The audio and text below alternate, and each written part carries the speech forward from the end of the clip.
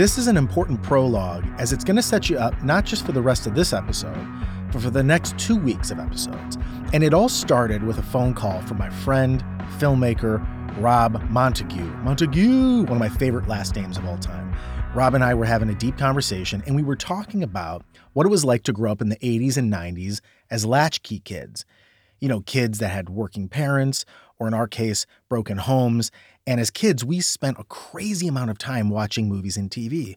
And I told Rob that while that did suck, that I didn't know where I'd be without movies and TV. But Rob seemed a bit more cynical. I resisted and said, hey, look, Rob, growing up, I was a little dude with a Napoleon complex. That TV, the movie theater, Blockbuster, watching all those movies at home by myself, that's where I learned, for example, the courage to pursue girls with confidence. Those 90s movies where the outsider or the underdog has to overcome all the odds and make a grand gesture of love to stand out from the pack and impress the girl he's trying to court. Rob paused and he said, yeah, but dude, if you really think about it, those movies were really creepy. Now I paused. Rob goes on. He says, for example, do you really think it's okay to show up unwanted to a girl's house with a boombox over your head, blasting music outside her window? He's referencing the movie Say Anything and others of its ilk. And he goes on. He says, they brainwashed us to think that it's okay to disrespect women's boundaries. And I thought about it for a second and my stomach dropped because frankly, I have to say, especially in my earlier years, I've always thought of myself as a romantic guy. I was the guy who made the grand gesture. I've given away necklaces, paintings. I've broke out into monologues and soliloquies to express my affection. But am I really just a weirdo? And where's the line, And was this desire to be like this my own human nature? Or am I just a product of 80s and 90s rom-coms and high school dramas? Today, I'm going to tell you a story about one of these moments that I've experienced, and I'll let you be the judge.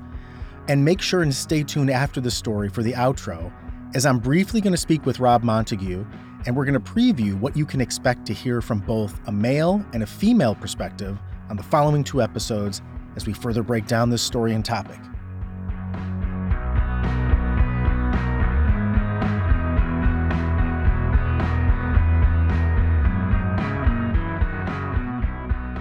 So it's the summer between my freshman and my sophomore year in college, and I get this paid internship opportunity out in the Washington, D.C. area, specifically Crystal City, at a company called Antion. Couldn't pass it up. I'm in my early 20s, excited, first time out of Ohio, really like working and living. I jump at the chance.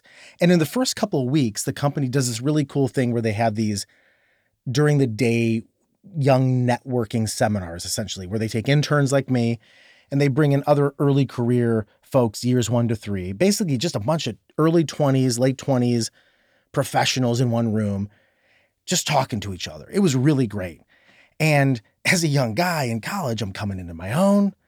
I'm interested in dating women. I'm looking around, you know what I'm saying? Not being weird, but just looking around, just noticing the room. I'm reading the room. First few days go by, nothing comes my way. Next thing I know, they bring in a new group from across the street, the same company, just different building across the street. So they come in there, we're all settling in. I'll never forget. I'm sitting there having my coffee and I look across the room and there's this young lady who sits down and she looks exactly like Alicia Keys. I mean, exactly. No exaggeration. I have to do a triple take. I'm thinking, did they bring a guest speaker in? Do we got a guest musical performer? This is awesome. But the more I look, I realize this isn't Alicia Keys. She just resembles her almost identically. And as I'm looking her way, I notice she looks at me. And I kind of look away because I didn't want to look like I was staring. So I kind of look away. And then I look back at her and she's smiling at me. Oh, she's smiling at me. So I smile back and I kind of look away. Look back at her. She's smiling again. She waves. I look behind me to see if there's someone else she's waving to. I don't want to look like a jackass here. She's looking at me, smiling at me, waving at me. So I wave back. How you doing? It was a great feeling. And as the meeting goes on, I'm thinking, you know what? This girl is very attractive. I should I should make a grand gesture here. Like, I felt like, you know what? I'm in Washington, D.C. I'm on my own. Why don't I ask this girl on a date? Ask her to coffee. So the meeting goes on. Don't get a chance to talk with her. And as soon as the meeting ends, everybody jumps up and there's a mad rush to the door. I'm like, no, I can't get to her. And she ends up hitting the first elevator down. And I'm standing in front of the elevator. She's gone, out of my life. I don't know if I'm ever going to see her again. So I start asking around. I'm like, hey, do you know this girl? You know this girl? You know her name? No one really knows. I'm thinking, do I just leave it at that? I don't know. Something in me said, just ask her for a cup of coffee. But how do I do it? See, we didn't have Facebook back then, like on our phones. There wasn't a great way to look up someone. I mean, you really, using social media, that is, really you could only ask if a friend had their number, or you just had to look them up on the internet, which is kind of even broad back then. But I knew she worked in the company, so I decided to take an extra step. Okay, don't judge me. I took an extra step, did some reconnaissance, went to my office, looked up the company website, and I started looking at the different departments, just seeing if I could find her. Didn't know her name. So I'm scrolling through. Luckily, she had been there, I think, a couple of years, and in one of the departments, they had her headshot in her bio and her name and her email. My heart's pounding. Do I do it? Well, I do. Write her an email, and I basically say, hey, I know this might come off as weird. If you don't want to return this, no worries. Just wanted to put it out there. I thought you were really pretty, and I wanted to ask you to a cup of coffee. Didn't get a chance to do it. Let me know if you're open to it. If not, no worries. I send it. 2 hours later, she writes back. She says yes. I'm fired up.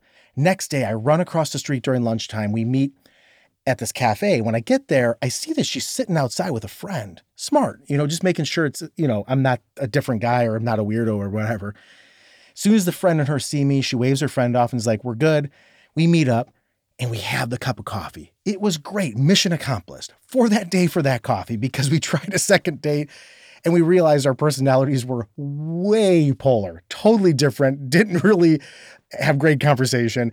And it's so funny because of how I felt just from that initial look, right? Like what just eye contact or someone's physicality does. And you paint this picture and then you meet them and you're like, they're okay. I'm sure she felt the same way. But here's the thing. My point is, it doesn't matter if it was just one coffee. I started thinking to myself when I had this conversation with Rob that I was telling you about, did I cross a line there? I don't think I did. I may have taken it up a notch, but it was mutual. More importantly, what informs mine and our strategy when we pursue people we're attracted to? And how much of that is us and how much of it comes from the way we were raised and the media we consumed? I look forward to unpacking this and more in the next couple weeks.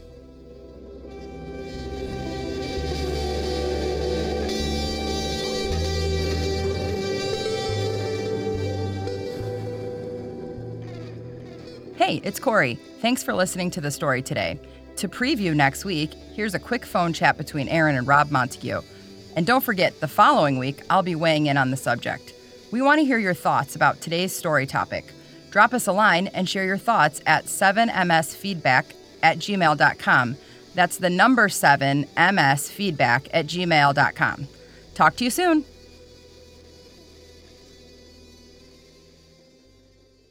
Hey, what's up, man? Rob, hey. So did you hear the story? I did. It was great, dude. First of all, I appreciate it. And thanks for the inspiration for it, man. I'm crediting you with sort of like inspiring this whole 3-part series. Well, I mean, it's something I've kind of given a lot of thought to for quite some time. That's why I wanted to actually bring you in to next episode. So if you're cool with it, I wanted to sort of set this up. So basically, when we talk, and for next Thursday's episode, it's going to feature 7 minutes with you because I want to give people an insight to like what it's like to talk with you, by the way, but also just from a phone call. So Great. Next, and I know 7 minutes compared to our long, like hour-long conversation is nothing. Yeah, we definitely go down some rabbit holes. That's for sure. We do. So it'll be 7 minutes with you next week to get the unique male perspective of this whole thing. And I'm going to focus on 3 questions that I wanted you to tackle. The first one is going to be, after hearing the 7-minute story from that people just heard today, do you think I acted like a creep? Don't have to answer now. Just think about it.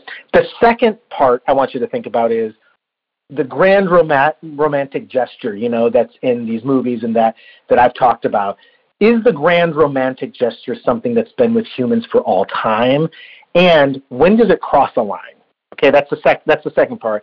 And then lastly, the third part, were 80s and 90s movies, were they, and TV from that time period, was it harmful in how they portrayed the pursuit of love? That's the third part. I will have a lot to say about those subjects. And we're going to try to condense it into 7 minutes. So thanks, man. I really appreciate it. All right, no problem, Aaron. Talk to you soon.